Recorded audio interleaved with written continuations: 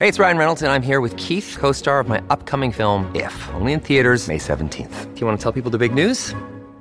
All right, I'll do it. Sign up now and you'll get unlimited for $15 a month and 6 months of Paramount Plus Essential Plan on us. MintMobile.com/switch. Upfront payment of $45 equivalent to $15 per month. Unlimited over 40 gigabytes per month. Face lower speeds. Videos at 480p. Active Mint customers by 531.24 get 6 months of Paramount Plus Essential Plan. Auto renews after 6 months. Offer ends May 31st, 2024. Separate Paramount Plus registration required. Terms and conditions apply if rated PG. This is the John Oakley Show podcast. A great day for talk radio, by the way. We've been discussing this transit plan by the provincial government, and I wanted to dwell on that a little more extensively. It's interesting, though, because, when it comes to anything that this particular government does, I guess they're going to be criticized by the usual suspects. Adam Vaughan saying, well, just lines on a map, something that The Simpsons would drop, like Homer would be capable of running a line from the Science Center all the way down to Ontario Place. But nonetheless, and then they say, really, they're all about just the shiny objects like legalizing tailgate parties and things like that. Well, if you really want to get critical about people and legalization, what about the federal government and pot legalization? StatsCan just came out with a report, and what it says is people are paying more for pot now that it's been legalized, and substantially more in certain precincts. So, and it looks like with the Americans, as they go towards greater legalization, stateside, they've got, I guess, 10, 11 states now. Federally, it's still on the books as being verboten. But as they maybe soften those laws, the Americans are just going to vacuum everything up in terms of production, distribution. So this thing could be slated to become an underwhelming success, and we'll talk about that.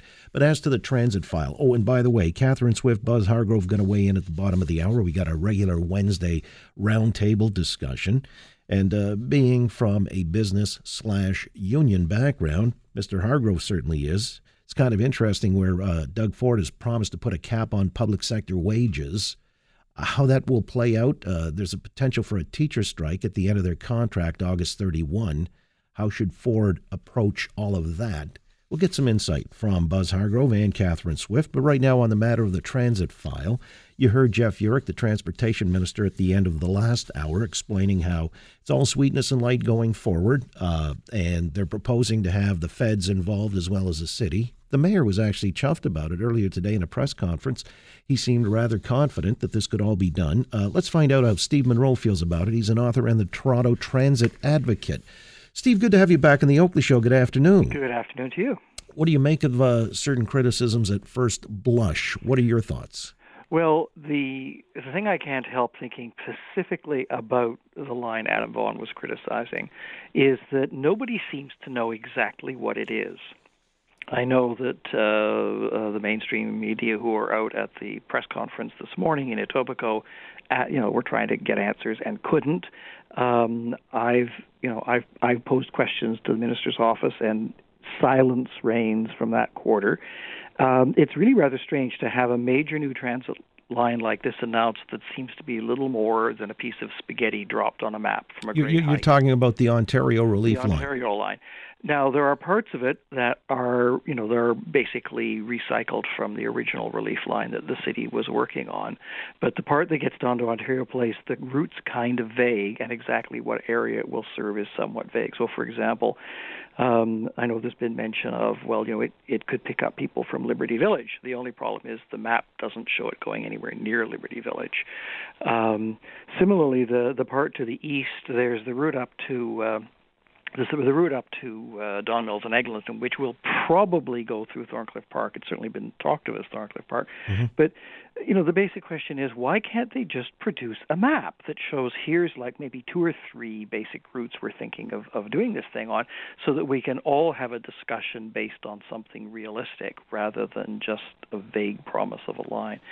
And I think, frankly, the province undercuts their own announcement that could have been stronger if they'd put more flesh on the bone.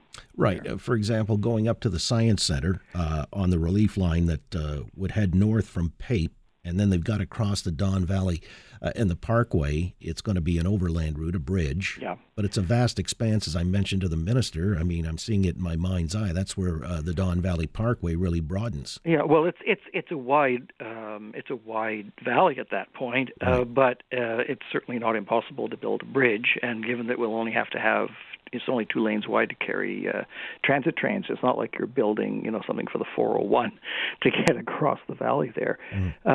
An analogy I would give anybody who knows the Edmonton light rail system will know that they cross a very large valley, comparable size valley, the South Saskatchewan River, to get from downtown Edmonton over to the south side to the University of Northern Alberta. And they decided to tunnel down a certain level to the point where the bridge sort of fits nicely across the valley, and then they tunnel back up on the other side. So a bridge is not out of the question here. I think it's kind of a red herring to talk about a bridge there. I just wondered whether this was even, let's say, necessary or warranted, but the minister said, well, you got the Science Center, tourist attractions, things like that. Well, I have to say, Jeff Urich is an absolutely frustrating person to listen to as minister, because sometimes he advances totally the wrong arguments in support of transit proposals. The reason you build to Don Mills and Eglinton is that the line would go through Thorncliffe Park, it would touch the west side of Flemington Park, and it would connect with the Eglinton line at Don Mills and Eglinton, where there is about to be a massive redevelopment of the former IBM lands on the northwest quadrant. So the reason you go to Don Mills and Eglinton is that there are lots of people there to serve with a subway. It's not like you're building out to the Science Center in the hope that a few more tourists will show up on the weekend. Right, and that hooks up with the Eglinton Crosstown. So Eglinton Crosstown, well, the Eglinton Crosstown is kind of interesting because it's being played as, well, we're putting it underground, but then when you read some of the details that have come out, it's not all underground. And the main issue in Etobicoke has been there's an area east of Highway 427, basically from Martin Grove over to about Royal York, where there's serious traffic problems that are a function of the fact that originally there was going to be the Richview Expressway there, which was never built. And so Eglinton Avenue is having to carry traffic that's coming off of the 427 and the other highways out there, that is being dumped on a local road that wasn't designed to be an expressway. So that's the section of the really critical section of the line that they're going to put underground. But other parts will be on the surface or on an elevated structure, particularly the section going up into the airport.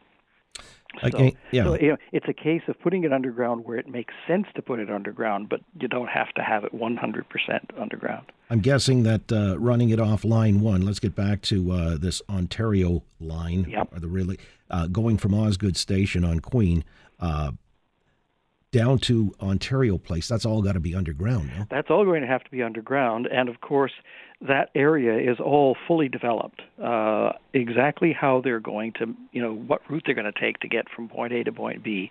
Who knows? I mean, the map that was published shows it kind of wandering over to about Bathurst Street, but you're not going to build a subway tunnel that makes a hard left turn at Bathurst. It's going to have to turn under other stuff. So the degree to which it can follow local streets as opposed to tunneling under existing buildings remains to be seen. And of course, if you go down far enough, you can tunnel under buildings because you got the earth above or even bedrock. But again, it's the absence of details which is so frustrating here. When you talk about tunneling under existing neighborhoods and so on and so forth, wasn't that the reason that the Allen Expressway, the extension there, was killed? I know you were a big proponent to stop that project, weren't you? Well, the Stop Spadina project dates from the very early days of my being involved in transit and city politics, and it was a battle that I watched, but I wasn't involved in. I was certainly happy for it to happen, but it wasn't one of my specific battles. But yes, the Allen would have had to be tunneled south, to get under Casaloma and then emerge onto Spadina, and Spadina south would have been sort of like the Allen Expressway is today north of Eglinton, if you can imagine that going down to south of Harbord Street. Yeah, would we have been better served if that project had completed? No, because one of the things that was actually quite amusing recently, because of the changes in development patterns downtown, which are in great part possible because we did not turn downtown into the destination of a whole network of expressways, is that there are actually, because of all the buildings that have been built that people live in, there are now more people who actually walk into downtown than would have driven into downtown on the Spadina Expressway. Again, with Steve Munro, author and Toronto transit advocate.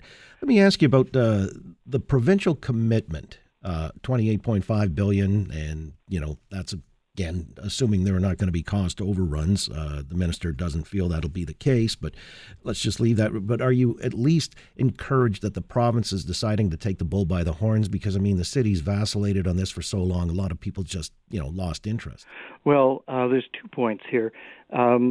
If you take it at face value, the province's attitude that, well, even if we don't get as much as we hope, or even anything from the feds or the city, we're going to launch these projects no matter what. Well, that's fine, but in 4 years, Doug Ford may not be in office, and so projects that haven't gotten far enough along that they're committed, a future government could say, hey, wait a minute, we're on the hook for a lot of money here. But the other point is that what I worry about is that, in effect, we may vacuum up every dollar Ontario can find to spend on Toronto Transit. And one of the things, it was at the press conference, Jeff Urich talked about how, everybody's complaining about the subway, it's falling apart, there's a lot of deferred maintenance. Well, he's wanting to take responsibility for the existing subway, so how many pennies has he set aside in his budget for money to do maintenance on the existing TTC system, never mind all the extensions he wants to build? And of course, also, the city will be looking for money for the extension of the Eglinton line. We're talking about the Eglinton line out to University of Toronto Scarborough, and the waterfront line, which is very important because of all the development that's happening on the waterfront. So, there's a lot more projects, both capital projects and ongoing maintenance, kind of lined up around the block waiting for provincial funding, and there's absolutely no sense of wherever any of this money is going to come from. Are you at least encouraged that the sunk cost to date, the $225 million some people are ballparking, will be integrated for the most part, he says? Well, again, if he'd actually produced maps showing how the new lines line up with the old lines, I might be more inclined to believe him, because, again, the question is, what exactly do they plan to build, and how much of the design work done to date can carry over?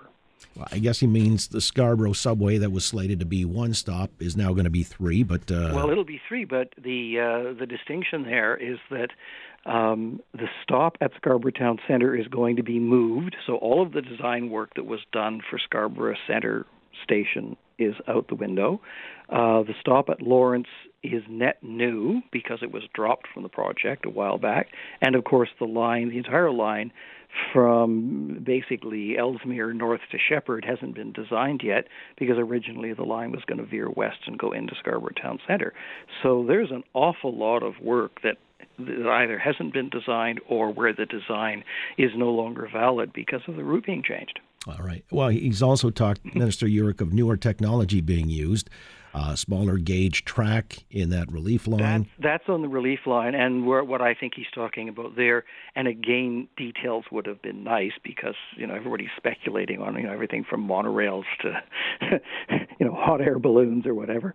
The thing is that there are lines elsewhere in the world, and one that a lot of people are probably familiar with is the Canada line in Vancouver, appropriately named by analogy to the Ontario line, that connects downtown Vancouver with the airport. And it runs using smaller trains, completely automated. Some of it's elevated, some of it's underground. And that, I suspect, is sort of generically the kind of technology that he's talking about for the Ontario line. Yeah, they are. Driverless trains, actually, is what they're projecting out 10 years. And I mean, there are driverless trains all over the world, and actually the part of the Yonge subway that's already been converted to automatic train control could run driverless if you wanted to, but they don't intend to operate it that way. All right. Well, I guess the takeaway from all of this is the devil's in the details. The devil is most definitely in the details, and particularly the ability to actually accomplish more than doing a whole bunch of engineering studies over the next couple of years without actually building anything. Well, we'll have to wait and see. There's still 3 years in the Ford mandate, and getting shovels into the ground seems to be the priority. We'll follow up. I appreciate your time as always, Steve. You're welcome. You got it. Steve Munro is an author and Toronto transit advocate. Thanks for listening to the John Oakley Show podcast. Be sure to rate, review, and subscribe for free at Apple Podcasts, Google Podcasts, and anywhere else you get your on-demand audio. Canada may be known for its landscapes and friendly people, but beneath the surface lies a darker side of crime, history, and the paranormal. Since 2017, the award-winning Dark Poutine podcast has explored the shadowy corners of the Great White North and beyond, delivering chilling tales from a uniquely Canadian perspective. Hosted by Mike Brown and Matthew Stockton with over 300 episodes and fresh releases every Monday, Dark Poutine is your weekly ticket to the creepier side of Canada. Listen to Dark Poutine on Apple, Spotify, Amazon Music, or wherever you get your podcasts.